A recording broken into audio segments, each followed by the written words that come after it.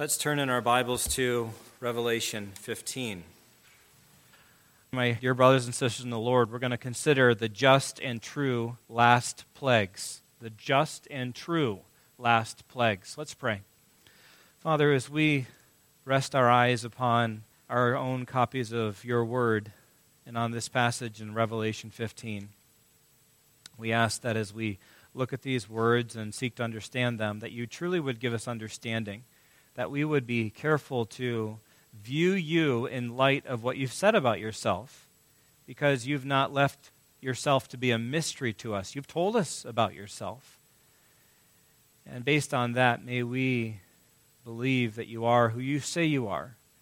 And as we go through this text, rejoice in who you are and in what you do. We pray for that in Jesus' name. Amen. For those of you who are reading straight through your Bibles in a calendar year, probably this week you're coming upon the book of Exodus, where you hear that God's people are going to cry out for deliverance because of their slavery in the land of Egypt.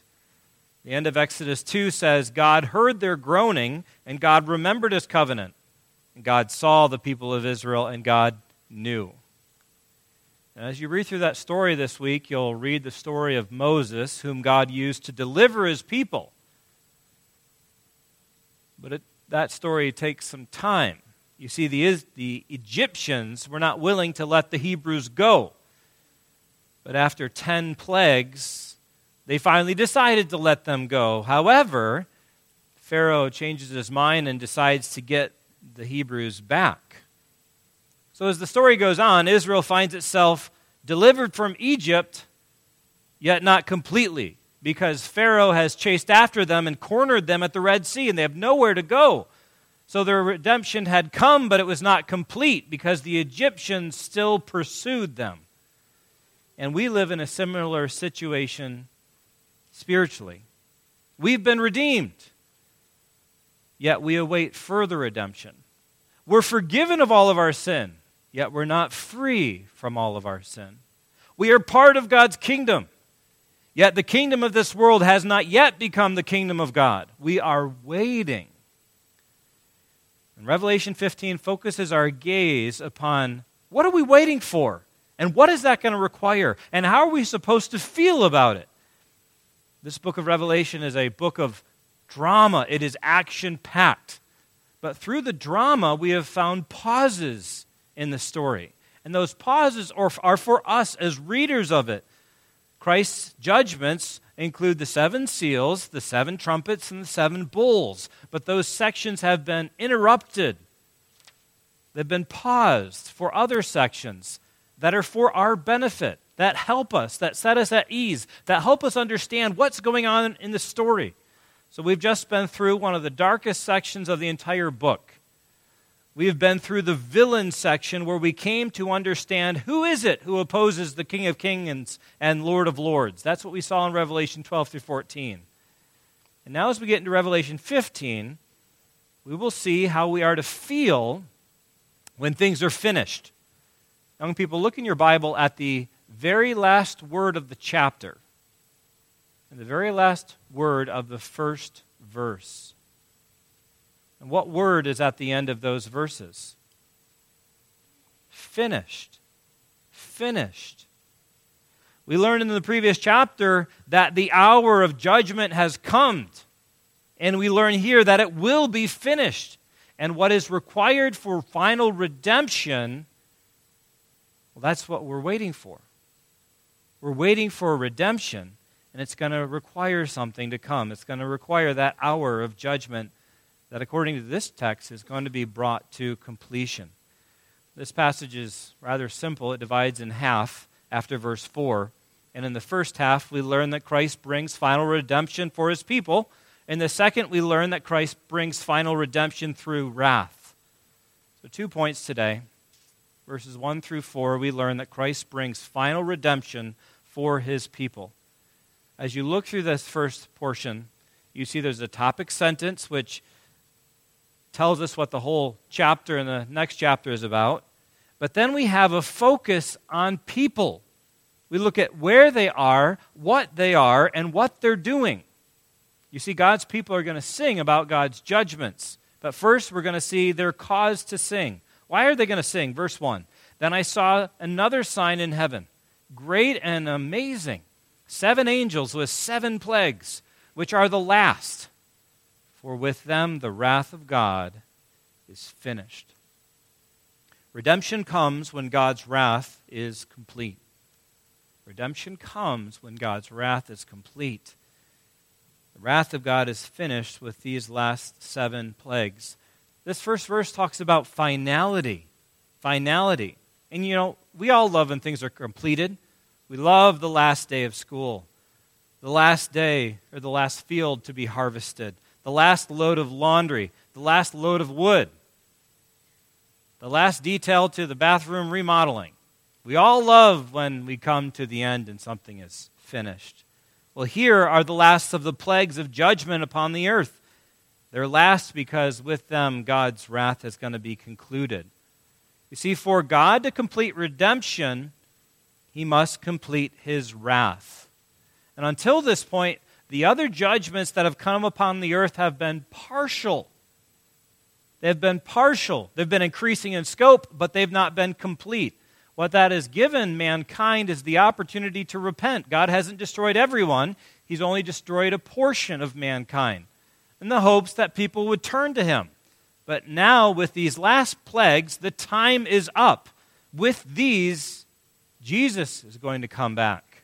Time will be no longer for folks. There'll be no more opportunity. I want you to notice who it is that holds these plagues.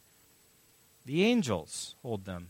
And this is the sign. This is the third sign mentioned in the book. It's explicitly mentioned in the book, and it's the last one that is explicitly mentioned. That's not to say that what we're reading here is symbolic and not real. When we compare these plagues to the plagues that happened in Egypt, they actually happen. When we read the story of the Exodus, it is really the case that there were 10 plagues.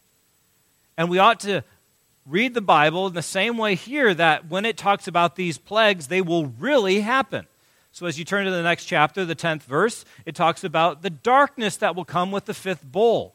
That is a true, real, physical darkness. It is not some sort of spiritual darkness. Just as it was in Egypt, so it will be here. But you might say, well, why does John say that he saw a sign? Why does he say that he saw a sign? As we go through this passage, you're going to realize that 7 angels hold plagues, bowls of God's wrath. And typically, we do not think of the wrath of God in such terms, as if the wrath of God is a liquid inside a bowl. And that ought not catch us off guard, because we've already seen this kind of symbolism. Because back in chapter 5, the prayers of the saints aren't typically thought of to be incense in golden bowls, but that's how they're described. It's one thing that stands for another. We can be sure as we look at this that these 7 plagues are certainly literal, and we may be sure that they are the last. And when they are completed, final redemption will come. So redemption, we see, is related to God's wrath. It is also related to God's people. And that's what we see in verses 2 and the beginning of verse 3. Redemption comes when God's people are delivered. Redemption comes when God's people are delivered. This is the portion of the passage that I wanted you young people to get from the second stanza of We Come, O Christ, to You. Let's see where the people of God are. Verse 2 says this, and I saw what appeared to be a sea of glass. Remember in chapter 4, that was what was before the throne. This is in the vicinity of God. This is mingled with fire, speaking of judgment. Appeared to me a sea of glass, and also those who had conquered the beast and its image and the number of its name, standing beside the sea of glass with harps of God in their hands. Where are God's people? God's people are with Him. You see, when we're finally redeemed, we will be with God. Ever since Adam and Eve sinned in the garden, man has been separated from God. But here is a scene where there is no longer separation. And all of us know that separation is a hard thing. I have pictures with my grandfathers, which both of them have passed on to go be with the Lord. But when I look at that picture, the separation is a hard thing. I feel the separation. You feel separation from your loved ones. Well, we as God's children feel the separation from God right now. But what we have here is a picture of being with Him one day. That's a good picture to look at. Because when He brings redemption, we will be with God. The text says that they are standing there with Him. That's good news. We see where they are. Let's see what they are. The text goes on to say that they are those who have conquered. They've conquered. So when we are finally redeemed, we'll be victors. These are tribulation saints. They're tribulation martyrs who have overcome the temptations that have been thrown at them. They've been tempted to worship the beast in his image. They've been tempted to trust in something else instead of the one living and true God. They have been in battle, but the battle is now over. So today we consider our battle because we are still at war. Every true Christian is constantly at war because Galatians 5 tells us that the flesh is at war against the Spirit. And there are a few things that get at us as much as battling, war, conflict. We don't like those things. We like them to be over. And while we don't like the conflict around us, we don't like the conflict in us. What we have here is a portrait for our encouragements that these saints have overcome. They're victors. And this has to be really encouraging to the saints that were in the churches of Asia Minor, because at the end of every single one of the letters to those churches, Christ promised them if they would overcome. And here they see those who have overcome. This is good news. This is calling them to overcome the sins that Christ pointed out in their churches. One day the battle will be over. That is good news. Now lastly, I want you to look at what they're doing. Where they're standing, what they are. What are they doing? Verse 3. And they sing the song of Moses. The song Moses wrote. The servant of the Lord and the song of the Lamb. This is a song that the Lamb is responsible for. And what we see there is when we're finally redeemed, we will be delivered from sin. As you see on the screen, as you see in the kids' bulletins, in Exodus 15, Israel stood on the other side of the Red Sea. And they sang the song of Moses because of their deliverance from Egypt. I encourage you to perhaps look up Exodus 15 today, this afternoon. Israel was already delivered from Egypt, but they weren't yet finally delivered because of Pharaoh and his chariots that were chasing after them. But once they reach the other side and God allows the waters to come back together, these Israelites sing, the horse and rider are thrown into the sea. Okay? Those who pursued them are now gone. And these tribulation martyrs, they're going to look at the final wrath of God being poured out in the 7 bold judgments. And what are they going to do when they see God's wrath? They're going to sing. They're singing about the judgments that come from God's wrath. Now I looked, but our hymn book does not have a section about songs on the wrath of God. We typically don't think in terms like this. Most people don't sing about devastation when it happens. Something terrible happens, people don't sing and rejoice. Something terrible happens, they cry. We know the story of the Grinch, right? You remember how the Grinch went into Whoville, took all of their Christmas things, returned to the mountaintop, and he turns and look at them, and he says what they will do when they get up. He says their mouths will hang open a minute or two, then the Who's down in Whoville will all cry, boo-hoo-hoo. That's what we expect will happen when terrible things happen. And what we have in this chapter is a startling juxtaposition of putting two things side by side, God's wrath and songs, singing, rejoicing.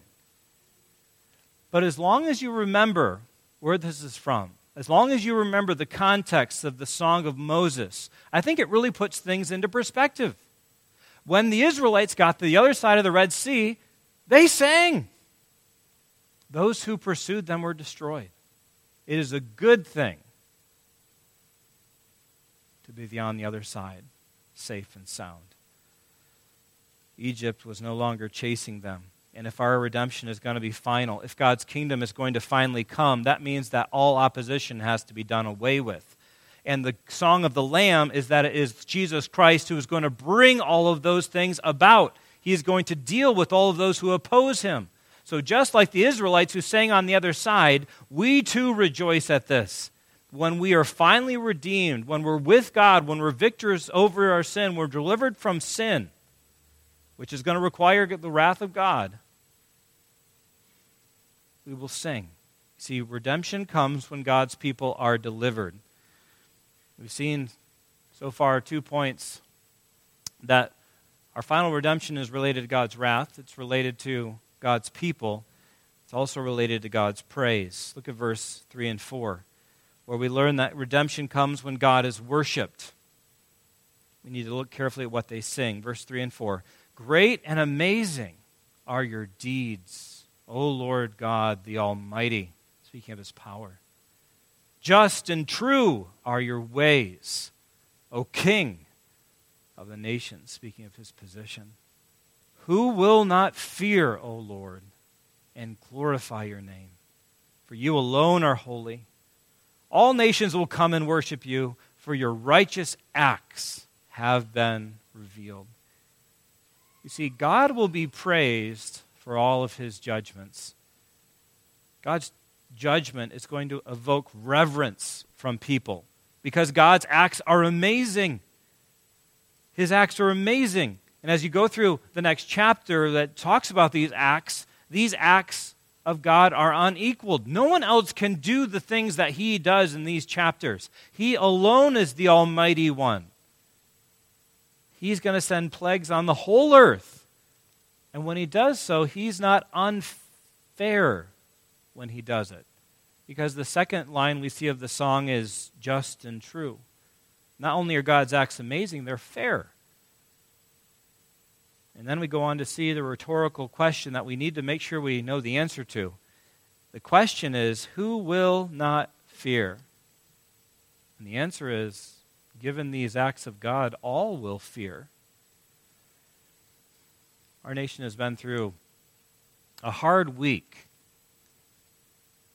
A week that's been unsettling. To some degree, every person is impacted by this week and what happened. People look at the news and they take what happened seriously. Yet when God acts one day, it will command such a greater response. People will take him seriously because of the greatness of his acts. And if we need something to lock on to understand what kind of thing this is, we can run back to the book of Joshua. Remember how the 12 spies went into the land of Canaan? We saw that the 2 spies went to Jericho and they met Rahab.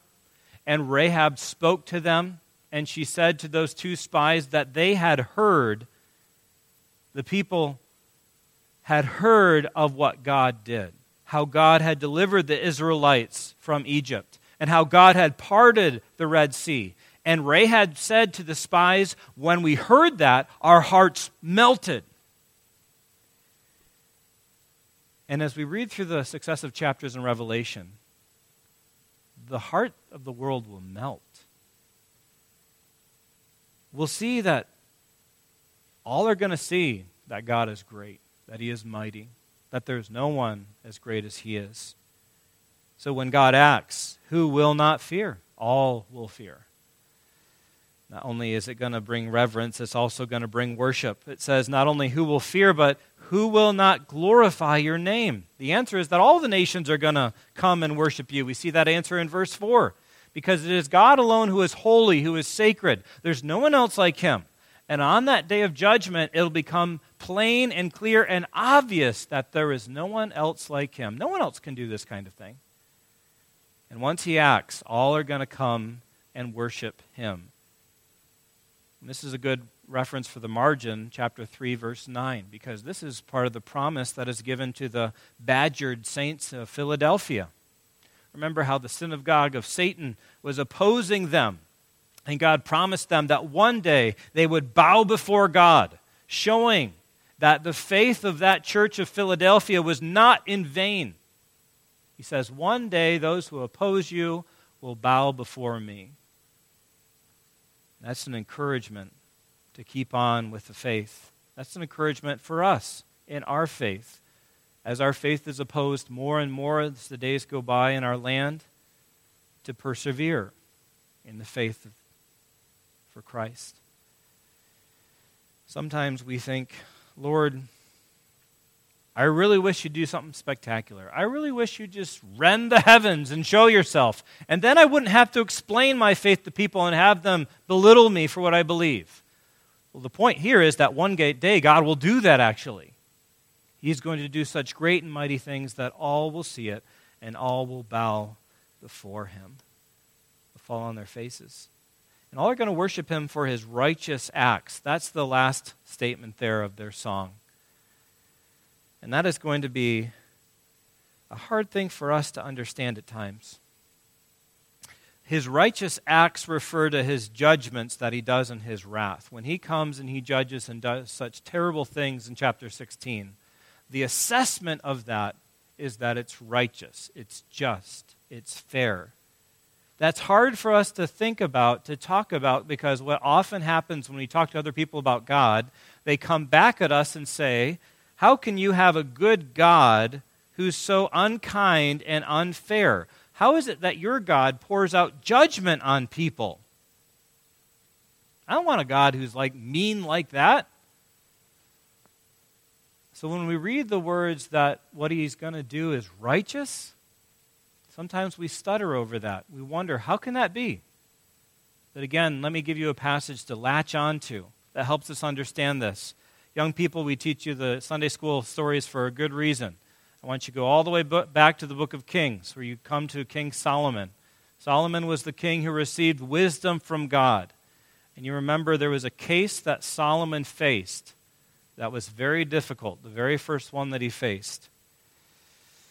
We have the story of a newborn child who is killed on accident.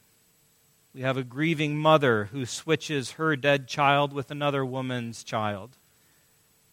And of course, that situation comes before the king to solve. Solomon's choice, faced with the choice of determining which mother is the true mother of the living child. And he decides that case by calling for a sword and simply instructing that the child be cut in half and half given to one, half given to the other. And instantly in that moment, the true mother of the child gives in and says, no, let the child live.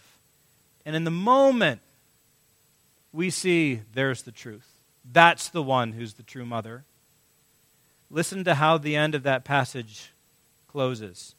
All Israel heard of the judgment of the king had rendered, and they stood in awe of the king, because they perceived that the wisdom of God was in him to do justice. And on a far greater scale, that is how the judgment of God one day will be. That is the response to it. No one in that day of judgment will think they've been cheated. No one will think that God has been unfair or unkind. People are going to stand in amazement at the judgment of God in that day. Today we struggle to appreciate it because our hearts are evil. Because we don't know people as God knows people. He knows what's in their heart. We don't. And we don't know God's perfect holiness as we will one day. We don't know how wicked sin truly is. But one day our eyes will be opened. And in that wonderful day of judgment, all are going to praise him for who he is and for what he accomplishes. Because God is going to bring final redemption for his people. That's what we see in these first 4 verses. And they're going to sing about deliverance, and they're going to sing of God's judgments that are going to be accomplished.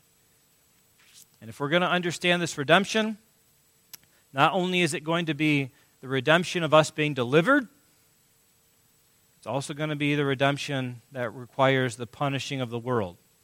Just like the redemption that was required, the punishing of those who chased the Israelites through the Red Sea. So secondly, this morning, in closing, Christ brings final redemption through wrath.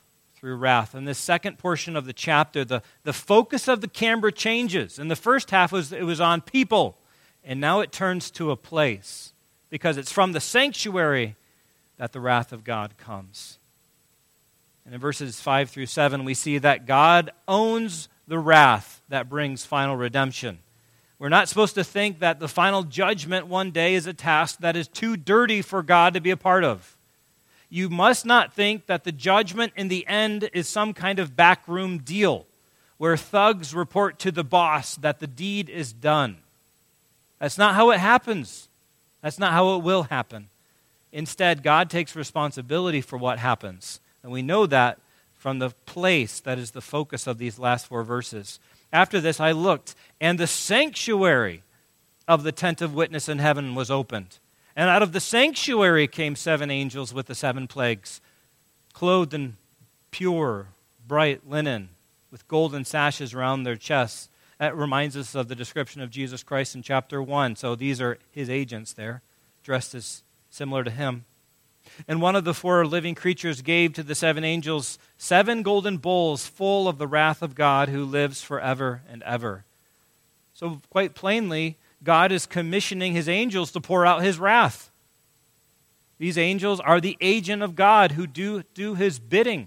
Psalm 103 verse 20 says, "Bless the Lord, O you his angels, you mighty ones who do his word, obeying the voice of his word." And these angels are given bowls of God's wrath. That is to say, they are given the duty of inflicting God's wrath. And as we go through the next chapter, they are going to pour out these plagues. Yet, ultimately, it is the wrath of God that is being poured out on the earth. And I want to draw out this point because the text draws it out, but also because I think we often shrink at talking about the wrath of God. We shrink at talking about the wrath of God because there's a part of us that wonders, is there something wrong with God having wrath, being angry? I just want you to think for a moment. Mom and Dad, think about this. Think about being at home, hearing a bark, and then hearing a blood-curdling scream of your child. In that moment, you move, and you are ready to combat any obstacle that might be in your way, because you will come to the deliverance of your child immediately. And when you have that response to that situation, there's nothing wrong with that. That's okay. And so it is when God's wrath is poured out on acts of wickedness against him. There's nothing wrong with it. That's appropriate. So we should not shrink back when we consider God's wrath. I think many times we struggle with the wrath of God because so often our wrath, our anger is sinful because it's focused on ourselves. It's not focused on the Lord and his honor as it was in the story of David and Goliath in 1 Samuel 17. So, what we find first is that God owns the wrath that brings final redemption. Secondly, in verse 8, God displays his glory and power through his wrath. Look at the sanctuary again, because the passage goes back to it. Verse 8, "And the sanctuary was filled with smoke from the glory of God and from his power, and no one could enter the sanctuary until the 7 plagues of the 7 angels were finished." What we find is to the end of his wrath, to the end of God's wrath, the sanctuary is filled with holy smoke. This is a scene like Mount Sinai, where Israel received the law. This is a scene like the scene in heaven where Isaiah saw the Lord high and lifted up. This is a glorious scene like the scene of the mountain of transfiguration. This is a time when the glory of God he will set on display. This is a glorious time. And in that day, his glory and power are not going to be hidden as they are hidden today. At that time, it'll be plainly displayed. And it'll be far superior to the time when Israel was delivered at the Red Sea. This time, He will bring his wrath to a close. He will bring final redemption, and he will come. And that's our hope. And that's what our hope requires and what we're supposed to feel about it. Father, as we close then today, may we look rightly at you and what you promise that you will do. Help us to understand you and understand your disposition towards those who oppose you. May that challenge us to never oppose you. That is not safe. It is always right to fear you. It is always right to worship you. We struggle with so many things because of our hearts which are so sinful. But we pray that a passage like this will raise us out of our sin-cursed hearts and thoughts, that we would look on you with delight, and that we would glorify you, that we would look at a passage like this and find what a joy it will be to be finally redeemed, to be with you, victors, and delivered from our sin. We praise you for that. In Jesus' name, amen.